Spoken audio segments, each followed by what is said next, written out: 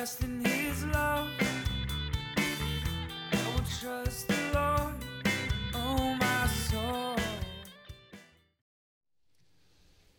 Okay, so we're not going to directly visit the Christmas theme in this message, although next Sunday we will hit it hard with Jesus as King and how that was actually a treasonous declaration back in Luke 2. So what does that look like today for us to declare Jesus as King? So that'll be fun. It'll be good. But this morning I want to revisit the topic of gratitude. It is an absolutely crucial way of life. As we mentioned last time talking about this, it's not simply a nice little Hallmark card. This goes deep. This goes really deep into the core of a way of life that God invites and even commands his people to live with. And there's actually a lot on the line. The people of Israel, you could summarize, lost out on the promised land because of the lack of gratitude and the propensity for grumbling. And if we look at our world today, it looks like grumbling and complaining is a new sport. Everybody's getting really good at it. And so there is a value here to spend some time. Brian kicked us off a couple weeks ago, and then I built on that with more gratitude, and now I want to just finish off at the topic for now to talk about the absolutely crucial nature on whether we choose to make gratitude or grumbling our way of life. And it's going to be.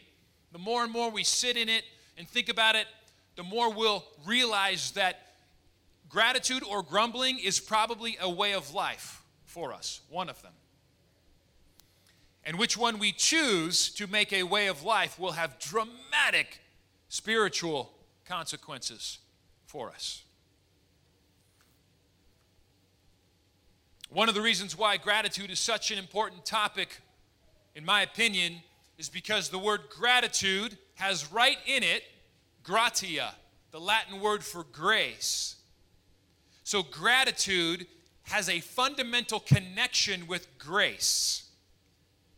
Gratitude is really all about recognizing the gratia of God, the grace of God that is in our life. Gratitude is a healthy recognition that every single good thing in life is a gift from God. As James 1:16 and 17 says, "Don't be deceived, my dear brothers and sisters. Every good and perfect gift is from above, coming down from our Father of heavenly lights." That is a fundamental Christian piece of the Christian worldview, that we live by grace. Everything good in life is fundamentally a gift, an undeserved gift from our Heavenly Father. And so gratitude is quite simply a recognition of the grace that, man, we are just swimming in. We woke up this morning, we're all alive today. That's a gift. The beating of our heart, the breath in our lungs, our body's just even working well enough to get into here.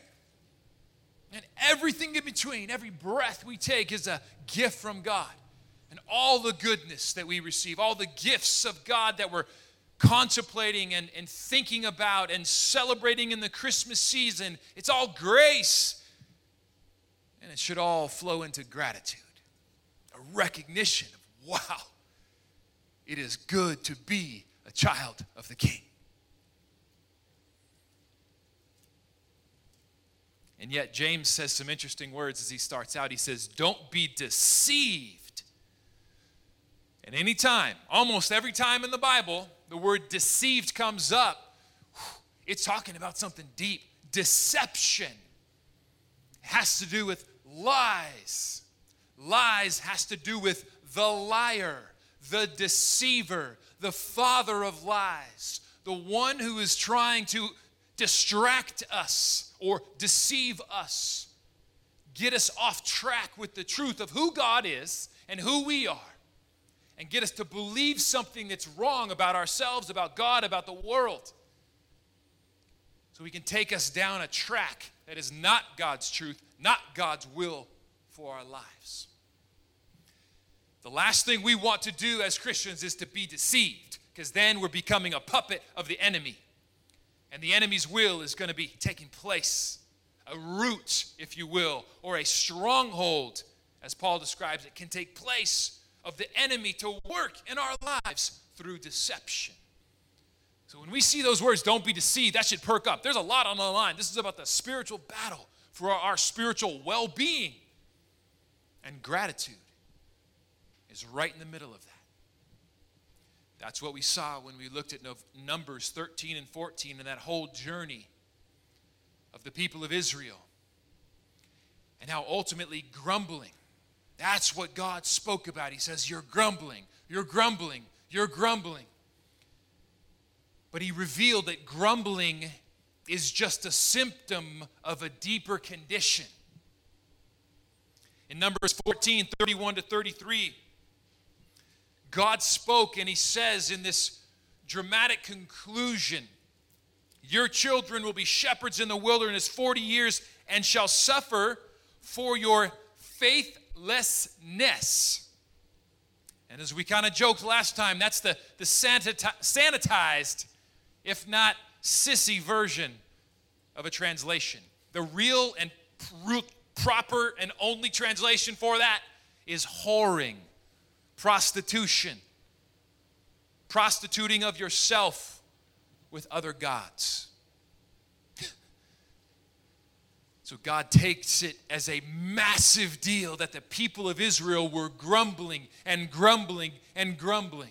From almost the time they left Egypt, it was just about grumbling. Oh, we don't have this. Oh, we don't have that. When are we going to get there? You ever heard that in the car?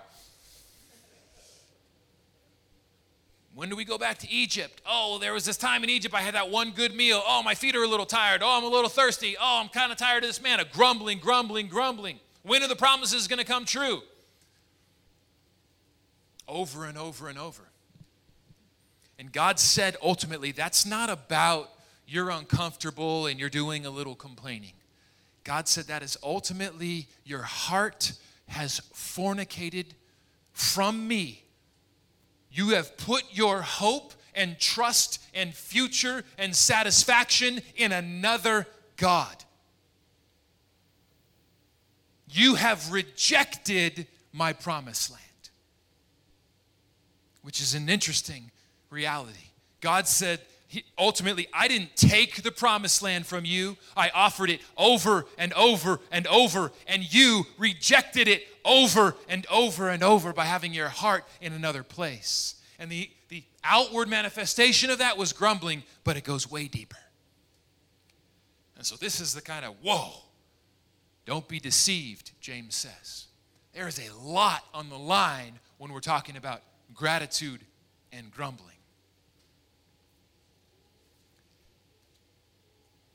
And we see even the contrast in that passage where Joshua and Caleb, they experienced the exact same realities, the exact same hard realities of wandering through the wilderness that the rest of the people of Israel experienced. And they experienced the exact same realities as the other 10 spies who went in to check out the promised land. And yet their response was incredibly different. They said this in Numbers 13:30. Let us go up at once and occupy the land, for we are well able to overcome it. Their hearts had not been prostituted to another God, resulting in grumbling. Their hearts had stayed true to trusting in the power of God. We are able to overcome it. They took ownership. But in reality, they were as grasshoppers compared to the giants living into the land. So how do they have this confidence that we can do it? Their confidence is in God. They had not put their confidence in other gods, other places, other hopes, other futures, other dreams. And so because of that, they stayed grateful. They stayed hopeful. They stayed confident. And it's this remarkable juxtaposition that you can go through the exact same circumstances and you can either have gratitude or grumbling. A lot of it comes down to what we choose to focus on. Are we focusing on the problems or are we focusing on the promises? Both can even be real. God never said to the people of Israel, deny that there's hard things going on. Deny that there's giants in the land. Pretend they don't exist. Cover your eyes. It's much bigger than that. It's recognizing that while problems exist, there's a God who's even bigger than those big problems. And so grumbling becomes this excessive focus on the problem, to the point that it erodes faith. It becomes a toxic poison in our hearts. So, and gratitude, in contrast, is the healthy focus on the promises. It helps keep us recognizing the grace of God, the gifts of God, the goodness of God that's all around us. And so we left off last time really asking the question, are we going to train our minds to focus on the problem or to focus on the promises? So gratitude becomes a spiritual discipline to train the mind to focus on what God calls us to focus on. He doesn't call us to focus on, to dwell, to live in the problems. Sure, recognize they're there, they exist, but focus on the promises. Focus on the character of God. Focus on what God has done in your past. Focus on the way He has redeemed you and healed you and saved you, so that your heart stays with God and gratitude comes out of your mouth. So the question for us this morning is, how are we training our minds to focus on the reality of God's grace that's all around us? I do take it as one of the great privileges in life that God calls us to steward well our own training. This is incredible. The relationship with God is real. So even after you make that confession of faith to follow Jesus, you have a choice every day. Do I want to get trained to be more like Jesus today or not? I can waste my time. Jesus said it like this in Luke 6:40. A disciple is not above his master or his teacher, but everyone, when he is fully trained, will be like his teacher. Do you hear that incredible invitation in there? It's a quick verse, but it's one that's so deep and vast with invitation. It reveals that Jesus' desire is to train you to live like Him. That's an amazing thought. Do you think of Christianity as essentially training to be like Jesus? Like hardcore training to be like Jesus? That's exactly what it is. By Jesus' own mouth, His will, His desire is to train you, the disciple, to be like the master. His will for your life is to fully train you to become like Him. Not halfway, not a little bit, not the once a week. It's the all in. I want to get trained every day. Do you hear that call from Jesus? Come follow me. That's an invitation from Jesus. That is the master calling out to any apprentices who are willing to hear. And He's saying, let me train you in the ways of the kingdom.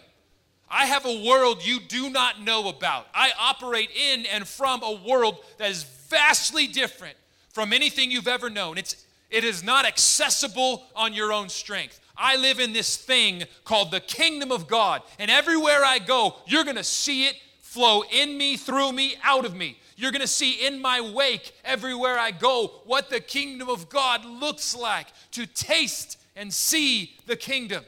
You're going to see it in healing, in forgiveness, in restoration of identities, in the casting out of demons, the raising of dead, the healing of the sick, the hope I instill in people, the joy I instill in people, the renewed life, the abundant life. You know what? That's a good phrase. I'm going to call it the abundant life. Everywhere I go, life. Do you want to get trained in knowing that kingdom? Come on. Train to reign. Train to reign with me, Jesus is saying. Let me train you. And it's amazing. We have so much choice to train with Jesus or not. It's the same exact thing. It's like if you've ever made that commitment, the New Year's is coming up. Oh, I'm going to get healthy. I'm going to go to the gym. I'm going to join CrossFit. I'm going to train. And the alarm goes off. You have a choice. Snooze, off, or get out of bed and go do it. That's the daily choice with Jesus. You wake up, the King of Kings is saying, let me train you to live in the kingdom today. Let me train you more. You're not there yet. Let's none of us get cocky. Oh, I trained enough yesterday. Are you like Jesus yet? Then more training is necessary.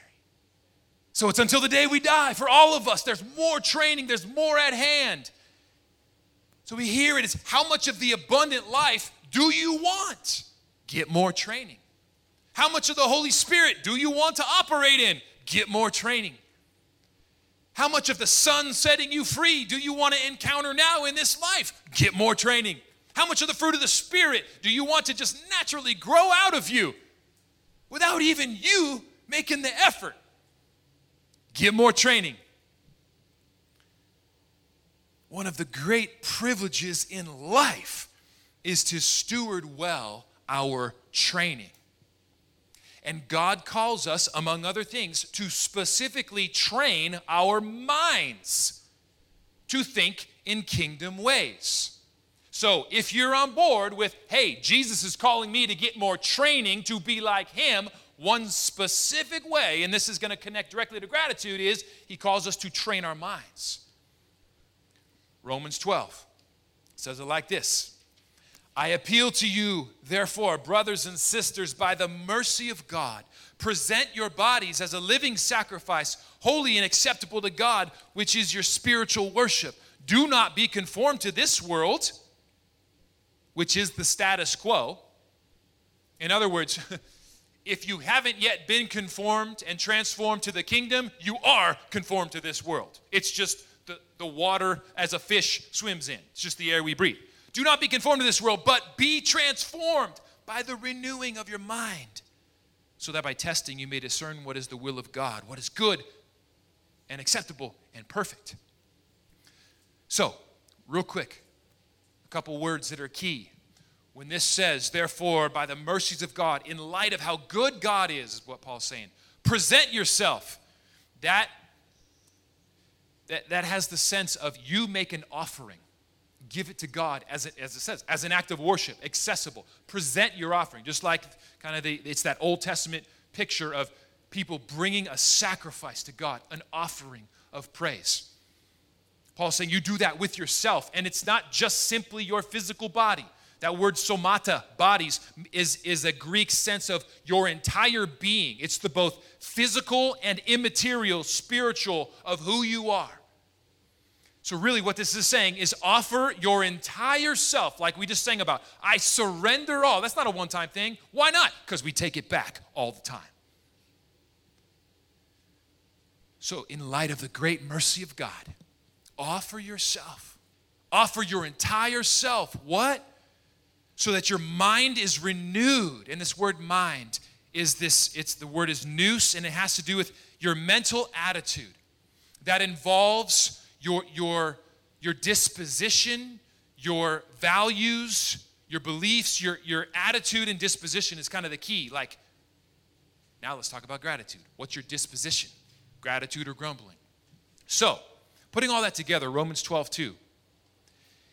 12:1 and 2, Paul is saying, in light of the great goodness of God, are you offering your entire self to God for your mind to be transformed, to be renewed, to be trained after the thoughts of heaven?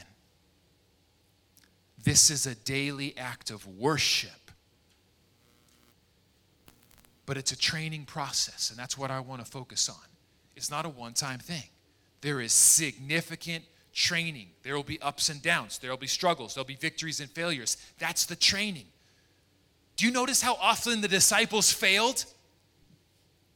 And while Jesus would call them out and say, whoa, that was a lack of faith right there, did he kick them out? No. There's a difference between being called out and kicked out. He never kicked them out. He called them out. Because failure is part of the healthy growth process. So we've got to know that God's calling us to train in every aspect and training our minds. And it's going to be a struggle along the way. A struggle towards victory. So, with that mindset, Jesus calls us to be trained. Paul specifically says that part of that training is the renewing of our mind as we offer ourselves to God, saying, God, I need you to retrain my mind. I need you to help me stop thinking the way this world thinks about everything and start thinking how your kingdom thinks about everything. How do you see things from your perspective? What would the kingdom look like to break into my life in this area and that area and this area with your promises, with your power, with your hope, with your future? I want to train my mind to think like that, God. So I give myself to you as an act of worship. And Jesus there, the master, the trainer, is going to be showing us. That's a lie, get rid of that. Here's a truth. That's a lie, get rid of that. Here's a promise. There's a deception, get rid of that. Here's my perspective. Over and over. Until our mind is more and more renewed. What does it say? To know the will of God. What is good, perfect, and acceptable according to God's ways. Not the junk the world's feeding you. So without those things in mind, let's just focus on two specific ways to train our mind toward gratitude. And this is where we can get real nitty-gritty and practice these things. Number one, we practice dwelling on the good. And that takes practice. Philippians 4:8, famous passage for a reason. It's so important. Whatever is true, whatever is honorable, whatever is just, whatever is pure, whatever is lovely, whatever is commendable, these are all of God's things in the kingdom. God makes everything true and just and lovely and honorable and pure, commendable, excellent. If there's anything worthy of praise, think about these things. And the literal translation of think about is let your mind or put your mind to dwell on these things. And dwell is a synonym for live. So what this verse is saying, this is our choice. Where are we choosing to put our minds? Are you practicing thinking about all of the good things of God and choosing to put your mind there to dwell, to live, to remain? Like, that's where your mind hangs out. If it's good, if it's honorable, if it's lovely, if it's commendable, if it's righteous, if it's pure, if it's the things of God, I want to train my mind to just literally learn to live there. That's what this verse is saying. Where are we choosing to have our mind trained to live? If your choice in this didn't matter, Paul wouldn't say, put your mind there. If you didn't have the capacity to put your mind there, he wouldn't say, put your mind there. This is where in true relationship with God, we have a part in the relationship. Where are we choosing, partnering with God's grace, as Romans 12 said, offering it to God? So it's God's part, it's our part, it's this beautiful relationship. Where are we choosing to say, I want my mind trained to focus on the good. We can choose to focus on the good things we do have or the things we don't have. We can train our minds to focus on the blessing of life or the brokenness that's still there. We can fix our mind on the promises of God or the pain in the world. We can dwell and live focused on the bad things in this broken and fallen world, or the good things of God's grace and His kingdom that is present, that has been present, and is breaking in and desiring to break in such a fashion in our life that we can relate with Paul when he says, God has done things in my life that are above and beyond what I could even ask or imagine. That's not just fluffy language. That is meant to be the experienced reality of every beloved child of God. And a lot of it has to do with what we focus on.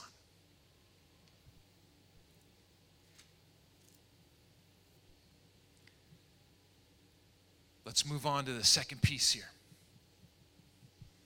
If dwelling on the good and practicing dwelling on the good is absolutely crucial, the flip side of it, to train our minds toward gratitude, is to practice getting rid of negative thoughts or taking negative thoughts captive.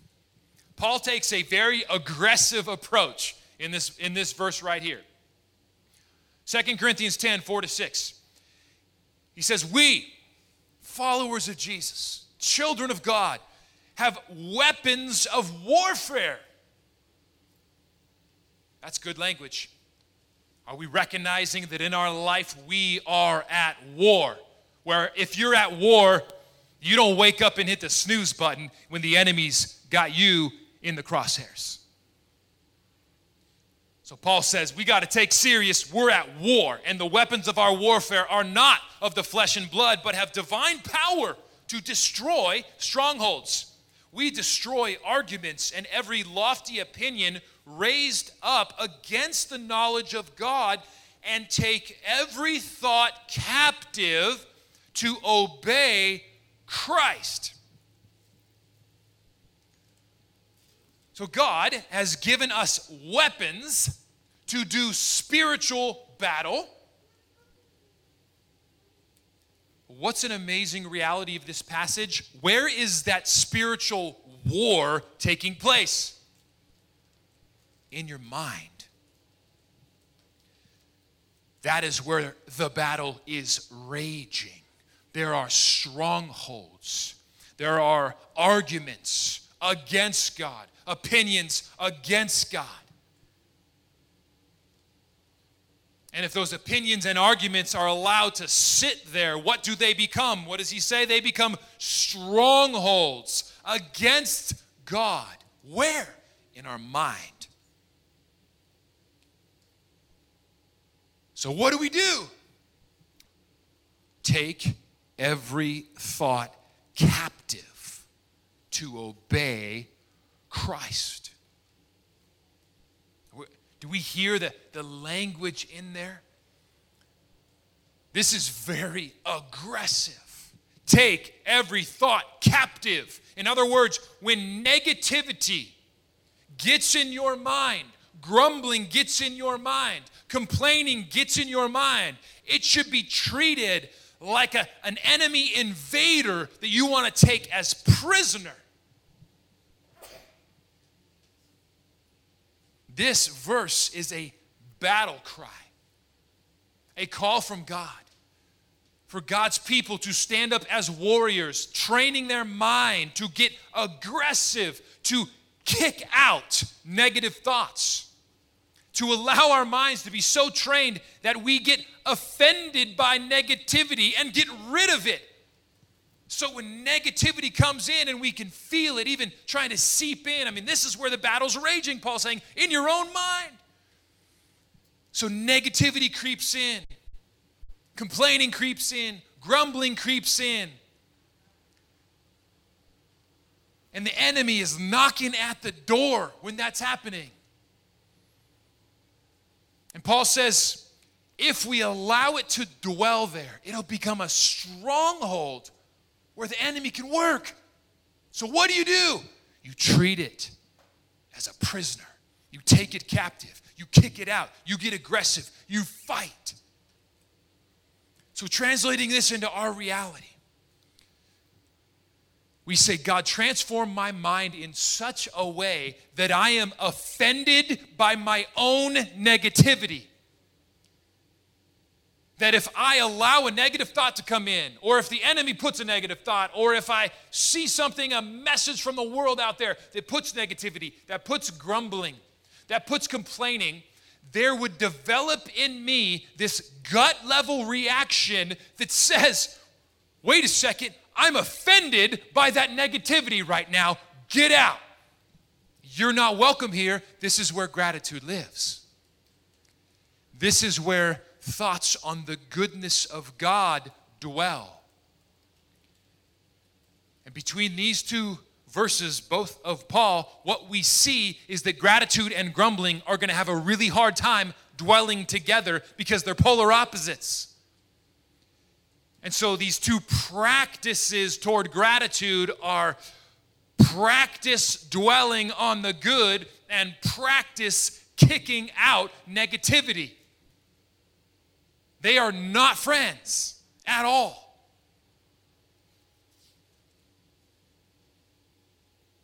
A disciple of Paul goes on to describe what happens if we allow negativity to dwell. Hebrews 12:15, a disciple of Paul writes this, see to it that no one fails to obtain the grace of God. See to it that no root of bitterness springs up in you and causes trouble, and by it many become defiled.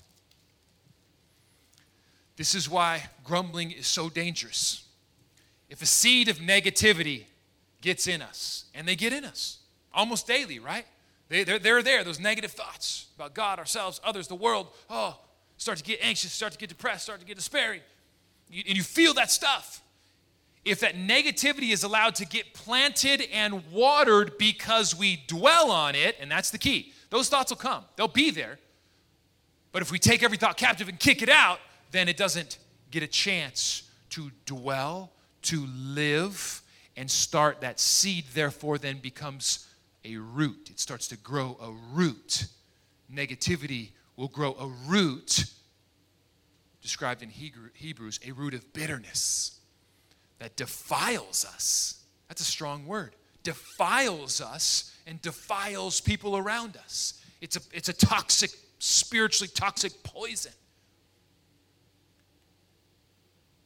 And so we see that the consequences can be really, really dangerous.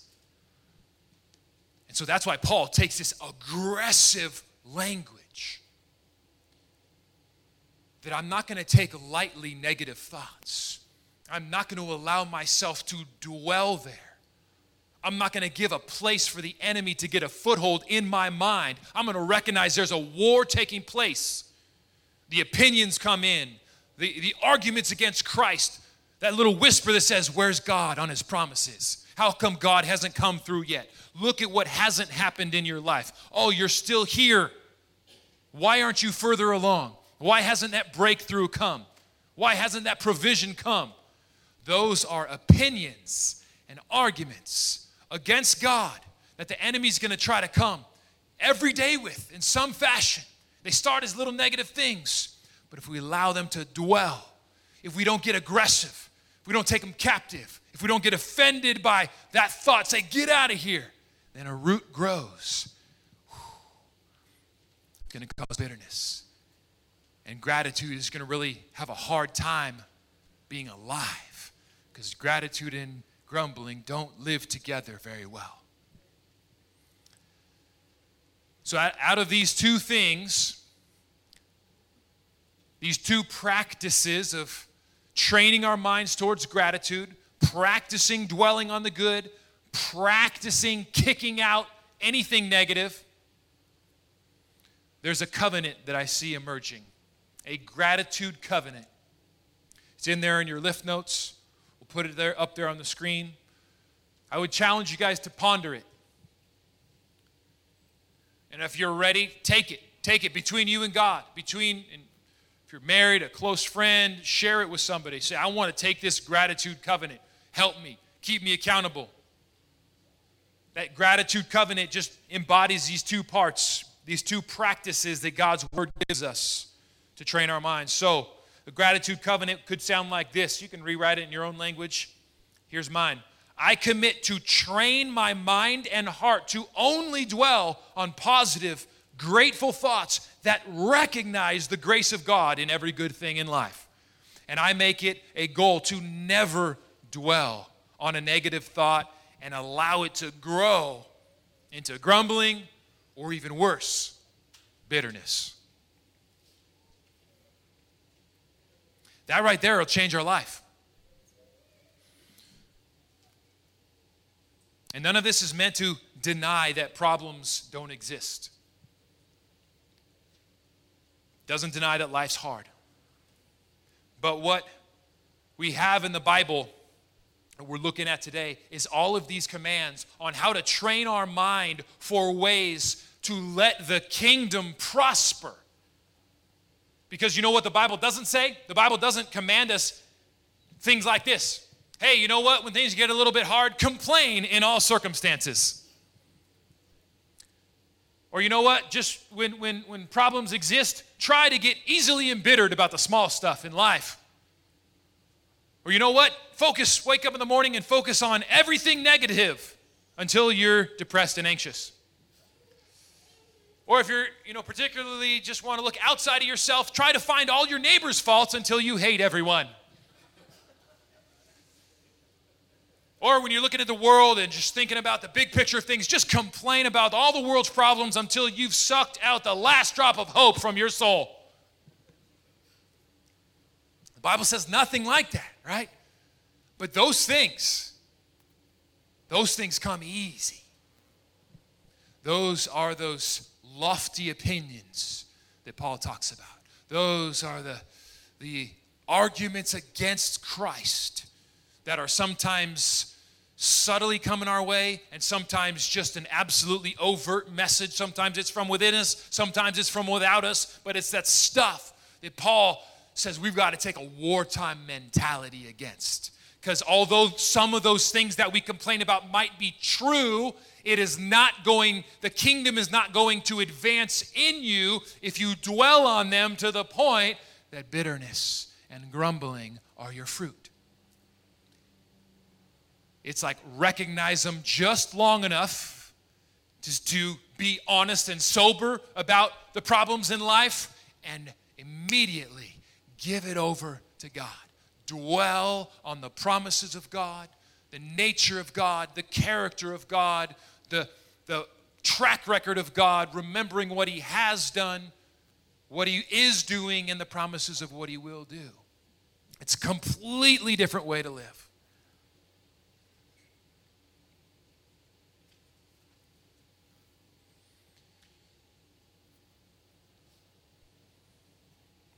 I do believe that the Word of God calls us as Christians to live with a reflexive optimism.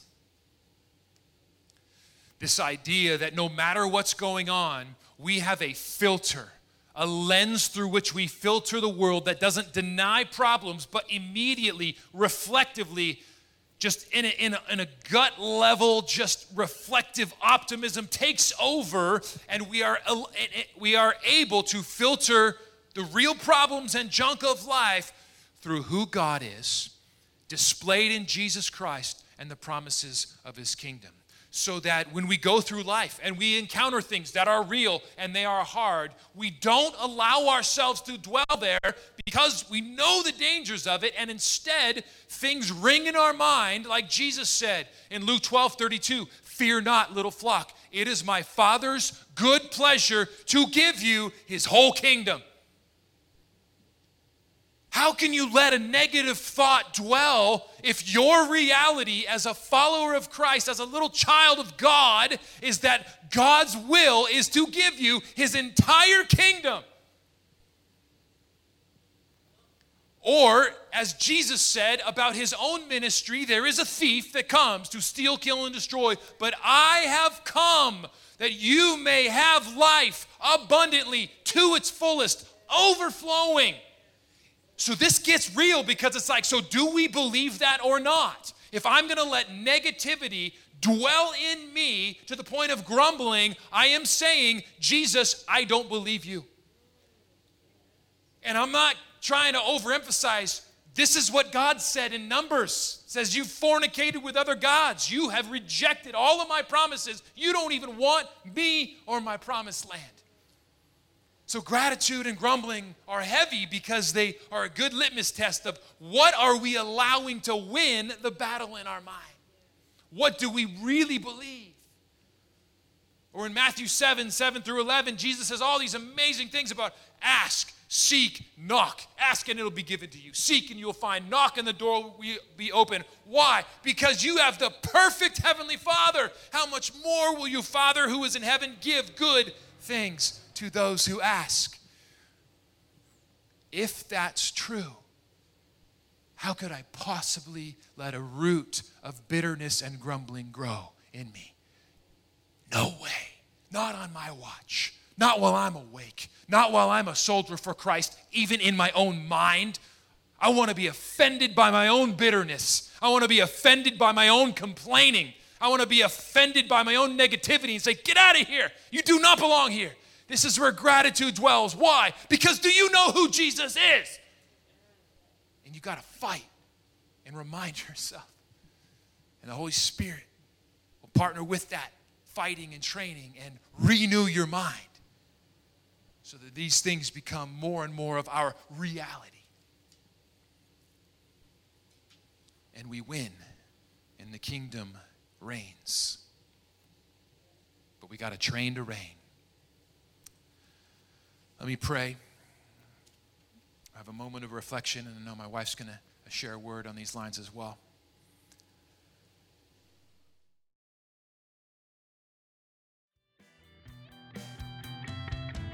I was singing